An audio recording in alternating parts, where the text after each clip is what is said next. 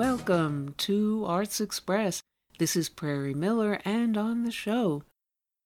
With Mother's Day this week, multi-talented poet, songwriter, journalist, political analyst, and self-described digital street philosopher Caitlin Johnstone and her powerful political poem dedicated to mothers in struggle. Just 2 weeks.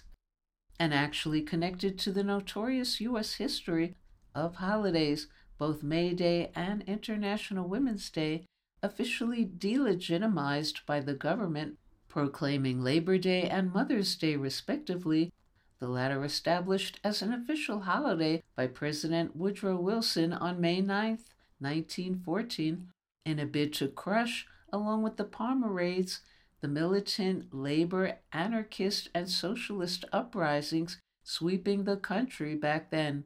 Here's Caitlin Johnstone. Just 2 weeks. I stand here before you in my mother's hand-me-downs, in this world where mothers must work like they don't have children and parent like they don't have jobs, keeping households running and bills paid, while their hearts run around outside their bodies on tiny little legs that don't yet know where the wolves are, but don't you dare over-mother them, or under-mother them, or get anything wrong while treading laundry and kung-fuing the kitchen. And oh yeah, if you could just save the world from nuclear Armageddon and environmental collapse when you get a minute, that'd be great. I stand here before you in my mother's hand-me-downs, with my mother's strangled voice, and my mother's pine-sol hands, and my mother's weeping back, and my mother's feral chores, and my mother's loving patience, and my mother's gritted teeth, and my mother's inner beauty that you never get to see, her inner world of unheard symphonies and unpainted art, and oceans of sleeping babies neatly stuffed into a housecoat drowned out by a Helen Reddy song.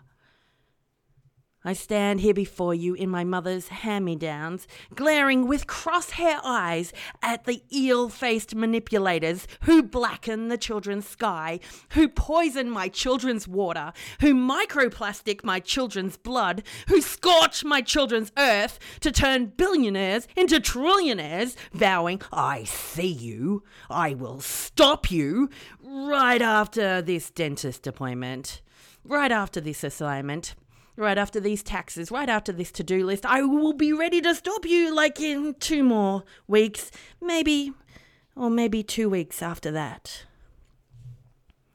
I stand here before you in my mother's hand-me-downs, with my mother's intuition, 2 eyes in the back of her head. I can see what you are doing, but my many eyes can only glance before more dishes pile up, before the to-do list unfurls. I'll get to it. I'll get to you. I will stop you. I will. I see what you are doing. But I just need to take the kids to daycare and make the sandwiches first and stop off on the way to work for a part to fix the aircon before the summer comes, before the heat you stoked with dinosaur bones and Canary Island loopholes and the infantile ambitions of impotent men hits our little rental that I'm so grateful to have, so grateful, on my hands and knees grateful.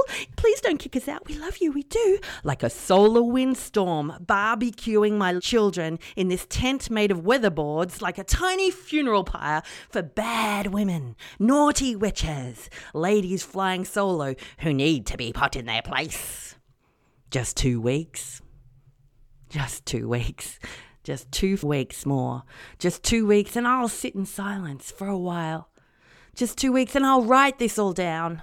Just 2 weeks. I just need to get some stuff done. Just 2 weeks. Just 2 weeks. Just 2 weeks. And I'll stop you. And now on Arts Express, actress Famke Janssen is our guest on the program, discussing her female take-charge roles in movies and as a simultaneously fierce and flawed mother in Knights of the Zodiac. First, some scenes from Knights of the Zodiac, then Famke Janssen apparently dashing late from her interview on the morning show and phoning into Arts Express while walking down a New York City street. I had a vision. People burning. Everything destroyed. It was Athena. She was doing it. I was doing it. We won't let that happen, will we? I saw what you did in the ring. I knew it had to be you, Saya. What if I told you Sienna here is the reincarnation of the goddess Athena? And you are destined to become one of her guardian knights.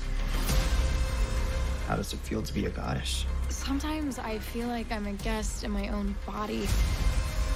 Are you ready to start your training? The Pegasus Knight is brave, humble, and committed to protecting Athena with his life. How the hell did you do that? The war that awaits us is unlike any other before. I must save the rest of us from her. You think I wanted any of this?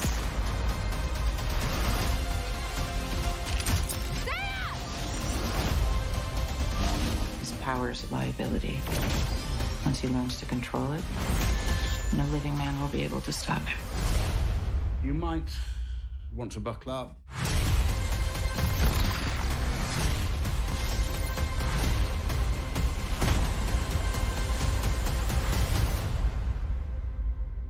Thought you were the only knight in town?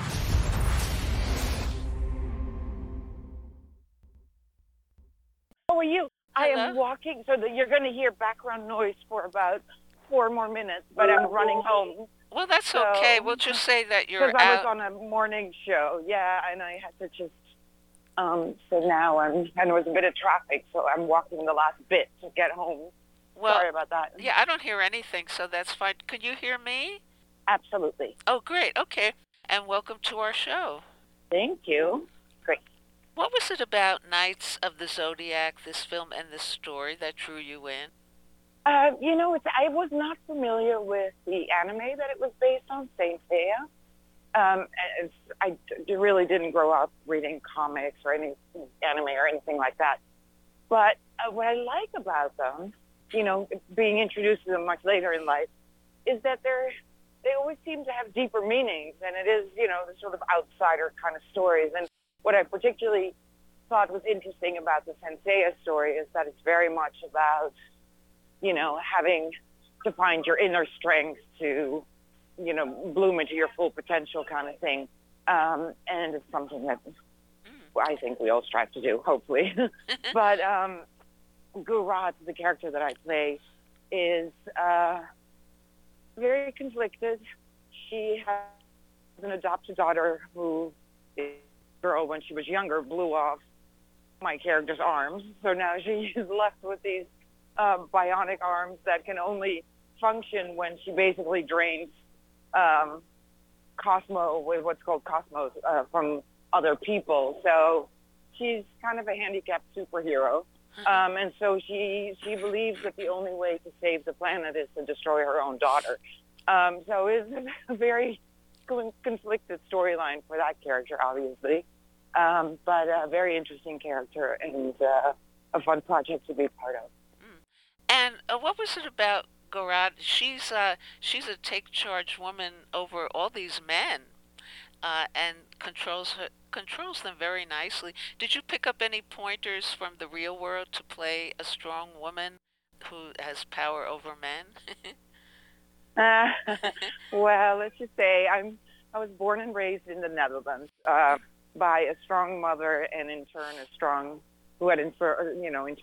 mother, my grandmother. So I think we're generations of, and I have 2 sisters, very strong, and 4 nieces, all very strong.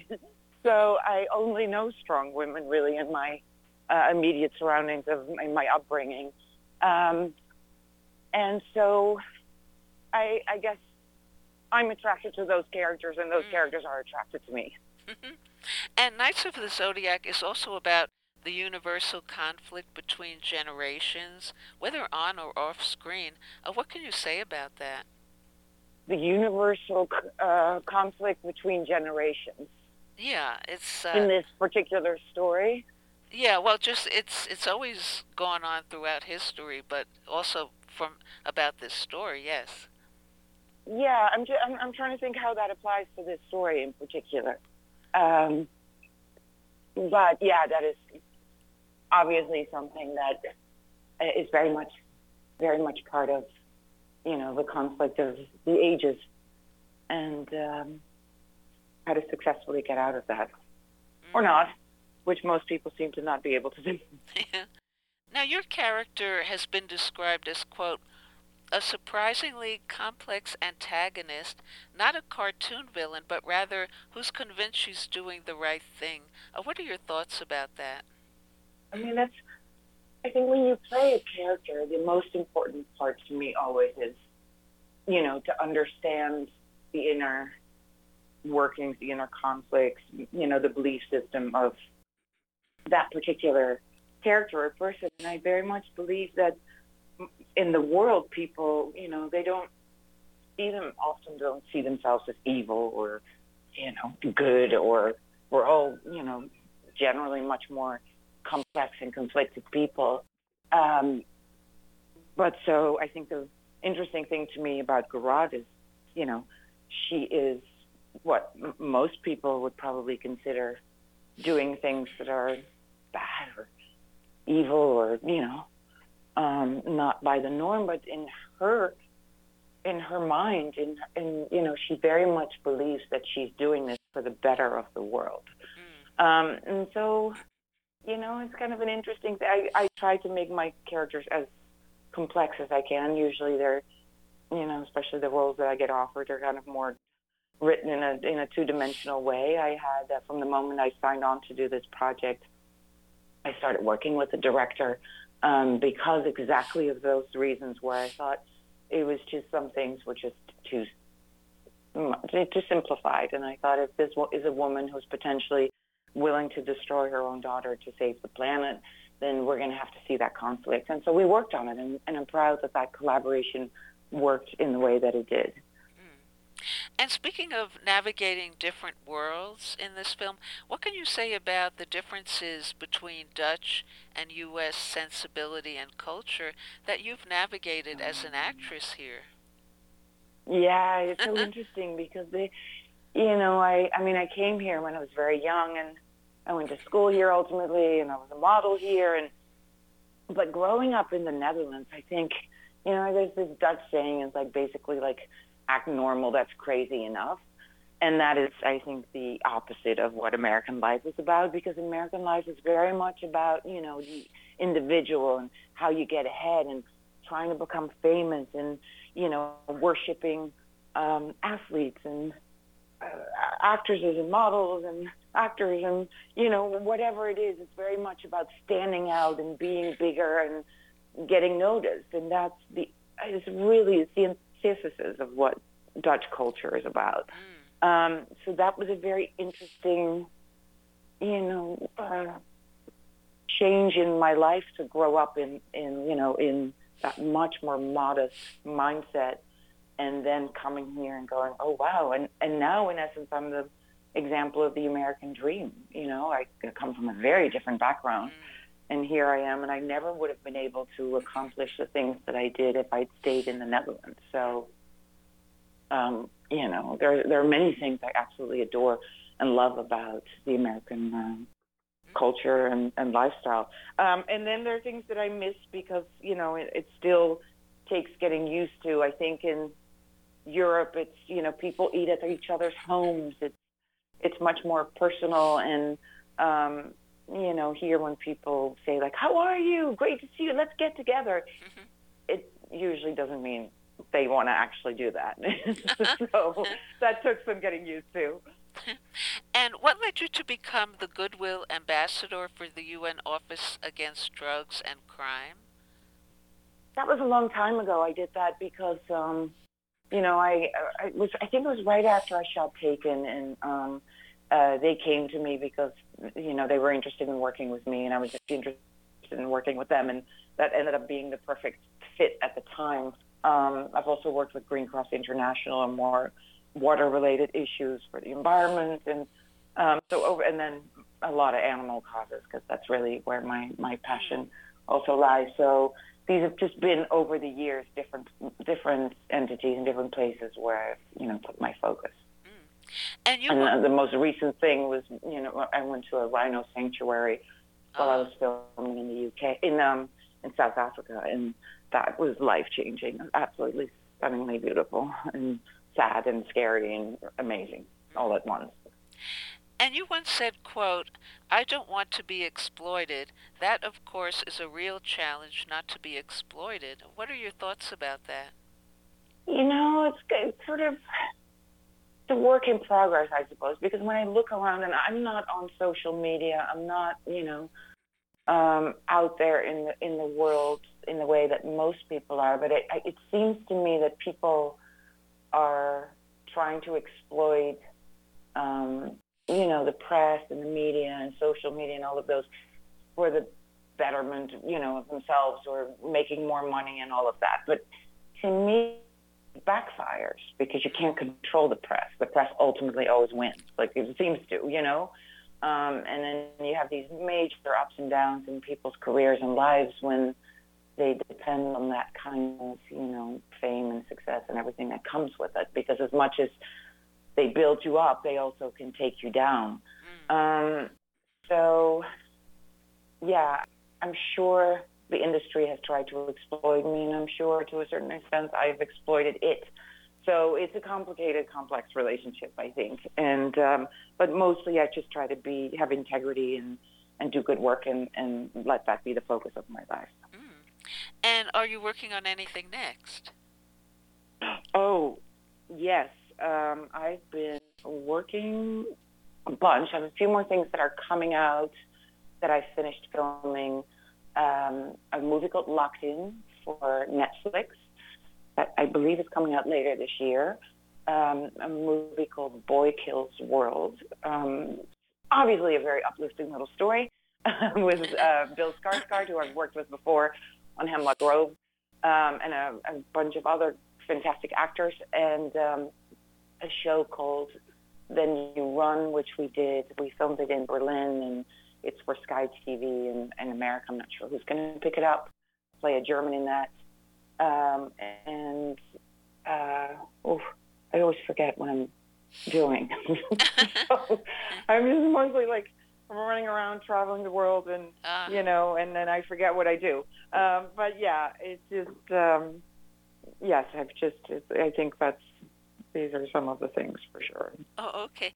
And any last word about Knights of the Zodiac? I think you should see it because in addition to it being, a fun, action-packed, great stunts, great martial arts sequences and all of that, but it has heart.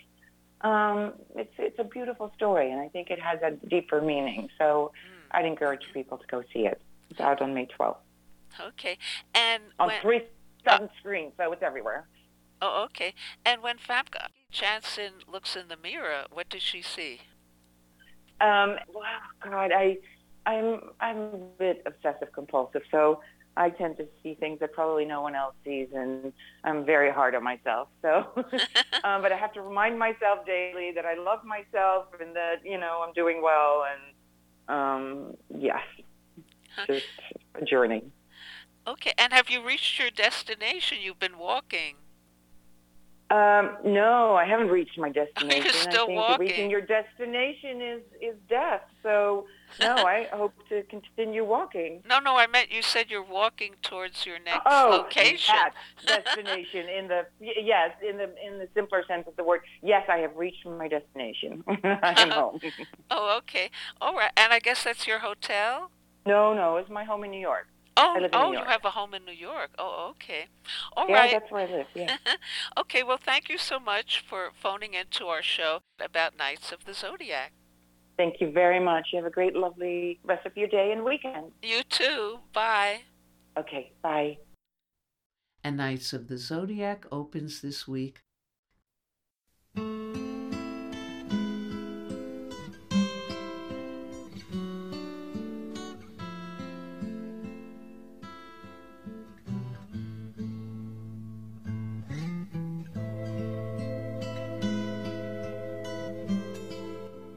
I'm Jeremy Irons, and you're listening to Arts Express.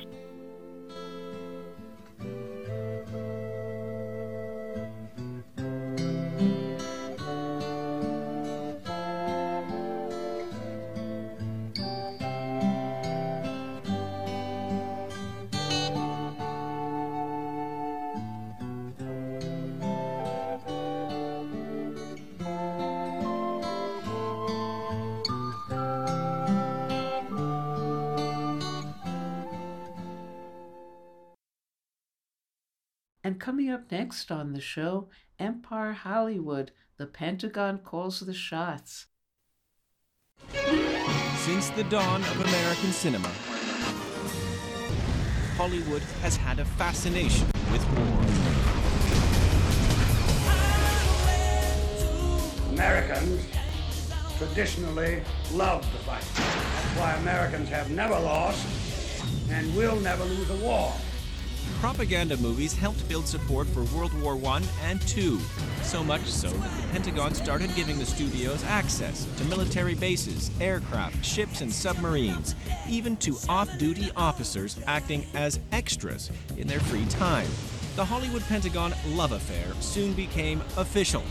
The military even created a whole new division, the Film Liaison Unit, with offices at the Pentagon and in Los Angeles. The relationship between Hollywood and the Pentagon has been described as a mutual exploitation. General, welcome, Mr. Stark. We're after military portrayal, and they're after our equipment. Multi-million-dollar tour. Lessons for actors on how a military moves. You know, what would make the dialogue sound more real, even down to making the uniforms look accurate. Most people these days, they're getting their information on who their army is from what they see on television. So that's our mission here, to help filmmakers portray the army in an accurate or plausible manner. And it's to help recruiting. This marriage of interest has its compromises. In exchange for support, the Pentagon gets access to scripts and, by contract, can ask for changes. If you're willing to play ball and allow the changes that they want you to make, you get this stuff basically for free. You have to pay for the fuel if there's a jet flying around. We actually have a menu. This type of a helicopter, it costs this many thousands of dollars per hour, and they need to reimburse the taxpayer for that expense. But it's much cheaper to borrow the military's tanks than it would be to, buy your own tank. After the film is completed, the admirals and generals will review it before it's released to the general public, with their thanks to the Pentagon for its cooperation in all the various branches. Phil Strube is really the head of the whole operation. He is often thanked in movies, so if you were to go to IMDb and type in his name, Phil Strube, you'll see all the movies that he's worked on. But the Pentagon can also say thanks, but no thanks. Films like Platoon or Apocalypse Now, showing the dirty face of the Vietnam War, were denied support. For some of those Vietnam-era pictures, every time soldiers or Marines went out into the field, they murdered officers, massacred civilians, they took drugs, and I think that the feeling was that wasn't quite an accurate portrayal. So is the true face of war what the military's film unit is after? We are looking for a reasonably realistic portrayal of military people. Does that translate to positive portrayal? And the answer to that is somewhat. After many pictures of veterans coming home damaged by the Vietnam War, Top Gun presented the perfect opportunity to rehabilitate the image of the military on the big screen. It was the most successful film mission accomplished. They shaped that picture top to bottom, made it just the way they wanted, and they actually put recruiting booths inside the theaters so that after people saw the movie, they could join up. Recruitment took a huge spike up when that movie came out. And that's when they really realized, boy, this kind of thing really works. It's almost like subliminal advertising. Take a look at that DVD. Filmmakers hoping to get that kind of support now know what the military is looking for. We don't have any preconceived showstoppers. Sacrifice, dedication, loyalty to the unit, those are some of the most important values.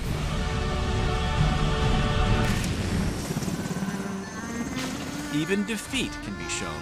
as long as the U.S. military still looks heroic, like in Black Hawk Down, featuring the bloody 1993 U.S. mission in Somalia. A film that could not have been made without the Pentagon's Black Hawk helicopters. To have a seat at the production table, the relationship has now become even more open, allowing for some creative license. I am Optimus Prime. When you're fighting alien robots, realism's out the window. I think the only thing that's really taboo would be if the military was portrayed as a force for evil, and this behavior was tolerated. There are consequences to their bad behavior. Full metal jacket. So, shooting a civilian, issuing illegal orders, torture, you cannot show that on screen unless you also show that that person was punished. That's all we ask for. Is that really all the Pentagon asks for? I looked at tens of thousands of pages of correspondence between the producers and the military over script changes, and it's really shocking the amount of control that they try to exert. This is what lays out that it has to be beneficial to recruitment and retention of personnel. Take Wind Talkers, a film about the Navajo Indians, used by the U.S. military as code talkers in World War II because the Japanese couldn't translate their language. The film did get Pentagon support, but only under clear conditions. The Pentagon said, no, we won't show soldiers being ordered to shoot other soldiers, and besides, it never even happened. Well, it did happen. The way they compromised was that they hinted at that in the movie. Under no circumstances can you allow your code talker to fall into enemy hands. The actual order to kill them is never presented on screen.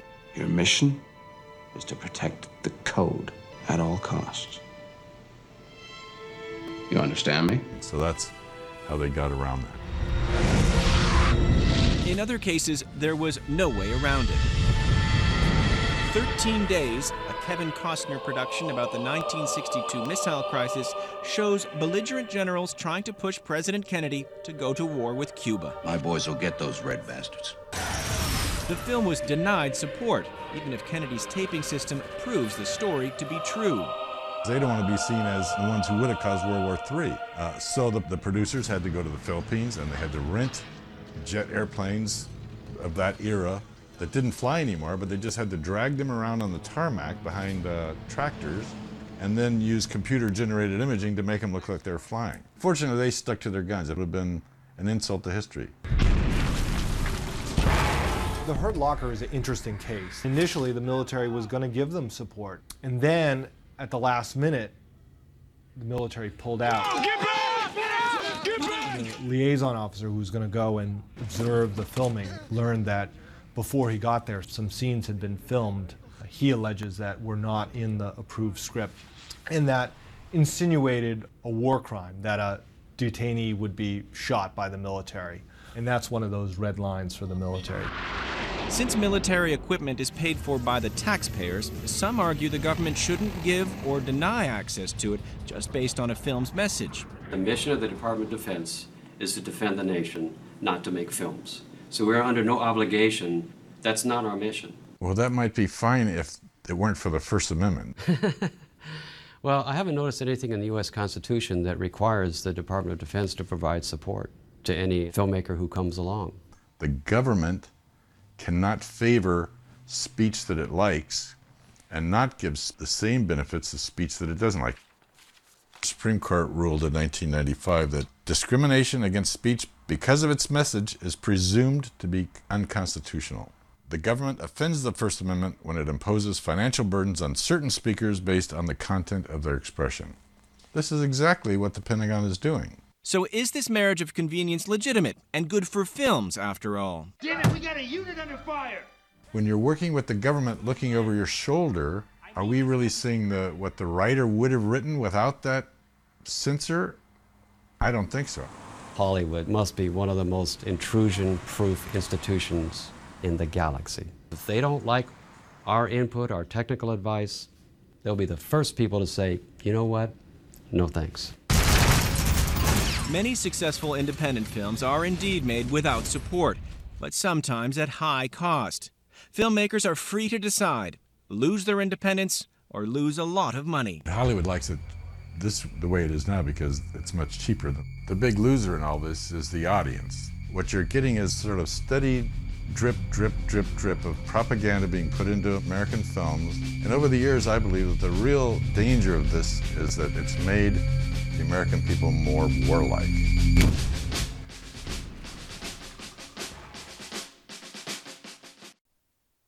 Thank you, Al Jazeera, for that deep dive analysis probing the bizarre mutual exploitation between the U.S. military and Hollywood movies.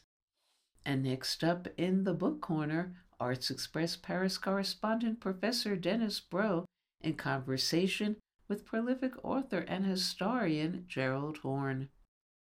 Our guest today on I Fought the Law is Gerald Horne, a prolific author and historian whose latest book is The Counter-Revolution of 1836, Texas Slavery, Jim Crow, and the Roots of American Fascism, and who's also written, for our purposes today, since we're going to talk about the war in Africa, From the Barrel of a Gun, the United States and the War Against Zimbabwe. Hi, Gerald. Hello, hello. Good to see you here. Okay, this segment is titled, Me, Tarzan, You Are Either With Us or Against Us, Joe Biden's Africa Policy. The U.S. is upset because Africa has largely remained neutral in the proxy war in the Ukraine against Russia. What really caught their attention, though, and prompted an immediate call by Anthony Blinken, the Secretary of State, was that South Africa, the third largest economy in Africa and often seen as a bellwether for how the continent will react, engaged in naval maneuvers last month with Russia and China. How has the continent generally reacted to the effort by the U.S. to draw it into this war? Well, the response has been lukewarm at best, and I think that's for a complicated set of reasons. Number one, the North Atlantic countries do not necessarily have a savory reputation in independent Africa. Within the lifetime of many leaders is a very unpleasant encounter with European colonialism, Portuguese colonialism in Angola, Mozambique, Guinea-Bissau, not to mention French colonialism through a good deal of Africa. In fact, you can make the argument that France's pretensions of being a major power still rest upon its neo-colonial relationship with many independent African states. And then, of course, France in particular has been implicated in many outrageous atrocities in Africa. I'm thinking of 1947, when tens of thousands in Madagascar were massacred by the French colonialists, not to mention the bitter war of independence culminating in Algerian independence in 1962, where before that date, you had multiple massacres by the colonialists from France. And so it's very difficult for African states now to somehow see this war in Ukraine, spearheaded by the North Atlantic countries, as being on the side of the angels. And I haven't even talked about the role of the United States of America, a major beneficiary of the unlimited African slave trade, which, by the way, deposited my ancestors on these shores. Not to mention the fact that the United States was a major supporter and supplier of apartheid South Africa before independence in 1994. However, the problem for the North Atlantic countries is this: to the extent that they boycott Russia and Russia's natural gas, petroleum, uranium, that makes them more dependent upon natural gas from Algeria, petroleum from Angola, Nigeria, Gabon, which of course, that latter country President Macron recently visited, not to mention uranium from Namibia. So one would expect some sort of adjustment in the relationship between the North Atlantic countries and Africa because of this ongoing dependency factor. But it's going to be very difficult for the North Atlantic countries to make that adaptation. You need look no further than Italy and Prime Minister Meloni, who, of course, has been a real Afrophobe, if I can coin a term, with regard to lambasting nationals, of Italy who happen to have roots in Africa, not to mention the migrants who were crossing the Mediterranean to Italy. And so this leaves quite a problem for the North Atlantic countries. And as of now, it's unclear how the situation will eventuate. You know, you've given us a great historical, answer to this question. Now, colonial domination did not end with independence. This persistence is depicted beautifully in the opening of Ousmane Sembène's film Zala, where the Senegalese take over the National Chamber of Commerce and chase the French out of the country, only in the next scene to have them return with briefcases full of money as the French bankers then position themselves behind the Senegalese economic leaders with the idea that it's they who are calling the shots. You can see this in Sembène, Senegal, and the rest of West Africa, which the French still persist in calling Francophone Africa, as France still functions as the guarantor of the West African currency and until recently required those countries to deposit half of their foreign reserves in France. How is this post-colonial legacy being resisted in Africa? Oh, it's being resisted on all fronts, although the odds right now are not as promising as they should be. I should also say that independent Africa is receiving significant assistance, for example, from the People's Republic of China, and there hangs a tale because China has been in the forefront of building infrastructure on the African continent. The sparkling new headquarters of the African Center for Disease Control in Ethiopia was built with Chinese assistance. That's good news for the health of Africans, bad news for Ebola and COVID-19. You have railways leading out of Addis Ababa, the capital, to Djibouti on the Red Sea, built with Chinese assistance. You have railways leading from Nairobi in Kenya to Mombasa on the Indian Ocean coast, built with Chinese assistance. And so China is a major factor in the economy of many African states, and that's really roiling the waters right now, because to refer to our previous question and comment, China is now being accused by the North Atlantic powers, at least by the United States of America, of violating US imposed sanctions against Russia. It has been suggested that China is about to send so-called lethal weaponry to Russia, although China denies that. And so a new Cold War is emerging, and Africa either A, does not want to be part of that Cold War, or B, certainly does not want to ally with the former colonial masters and present neo-colonialists, speaking of the North Atlantic powers.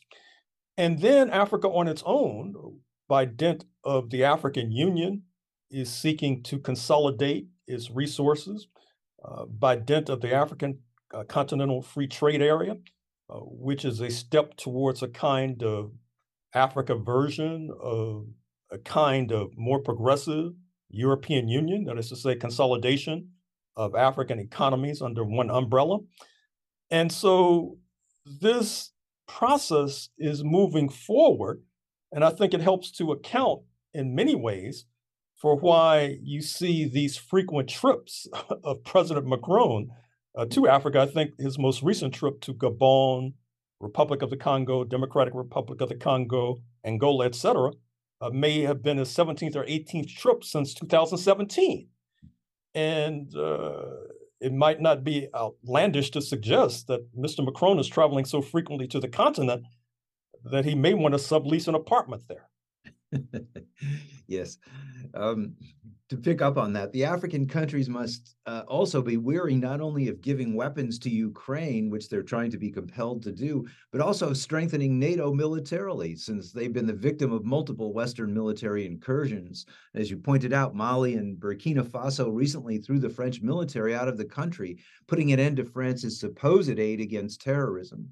The French President Macron now says the French will act in military partnership with West Africa, even as he tries to extend French influence into Angola and the Democratic Republic of Congo, and as he quotes the revolutionary Thomas Sankara, who the French are suspected of being complicit in killing. Do you see further moves toward military independence in Africa and movement away from the West? Well, certainly that's in motion, but it will not occur without a fierce struggle. I should add to your litany the depredations planned and plotted by the so-called Africa Command of the Pentagon, the US military, which is involved in many countries in which France either is or has been involved in. I'm thinking of their role in Niger, for example.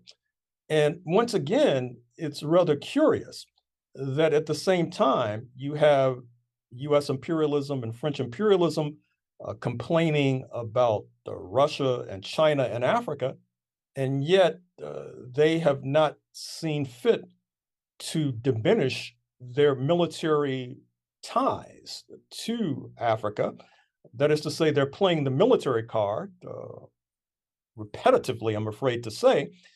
And this does not bode well, because I recall that when you had the attempted coup and real coups that took place in places like Guinea-Conakry, a former French colony, that many of the leaders of such coups were actually receiving or had received military training in the United States of America. And so it's very curious that France, in particular, which tends to play this role of being the mailed fist of the military on the African continent, at the same time has to rely quite heavily upon US satellite assets in particular in order to play that despicable role. And I think that that compromises the role of French imperialism, not to mention French sovereignty itself, because it makes it very difficult for France, on the one hand, to try to play the role of neo-colonial master in Africa. At the same time, it's heavily dependent in playing that role upon US imperialism. And so in other quarters, this has a negative downside risk for Paris because it makes it difficult for France to complain when the United States passes a so-called Inflation Reduction Act, which supposedly will attract French industry and European industry across the Atlantic to North America because of the subsidies involved in that legislation, not to mention how it becomes very difficult for France to execute an independent sovereign foreign policy when still maintaining ties to the US-dominated North Atlantic Treaty Organization, which, by the way, it was only recently that President Macron said that NATO was brain dead. But yet at the same time, in a contradictory fashion, he tends to toe the line of NATO.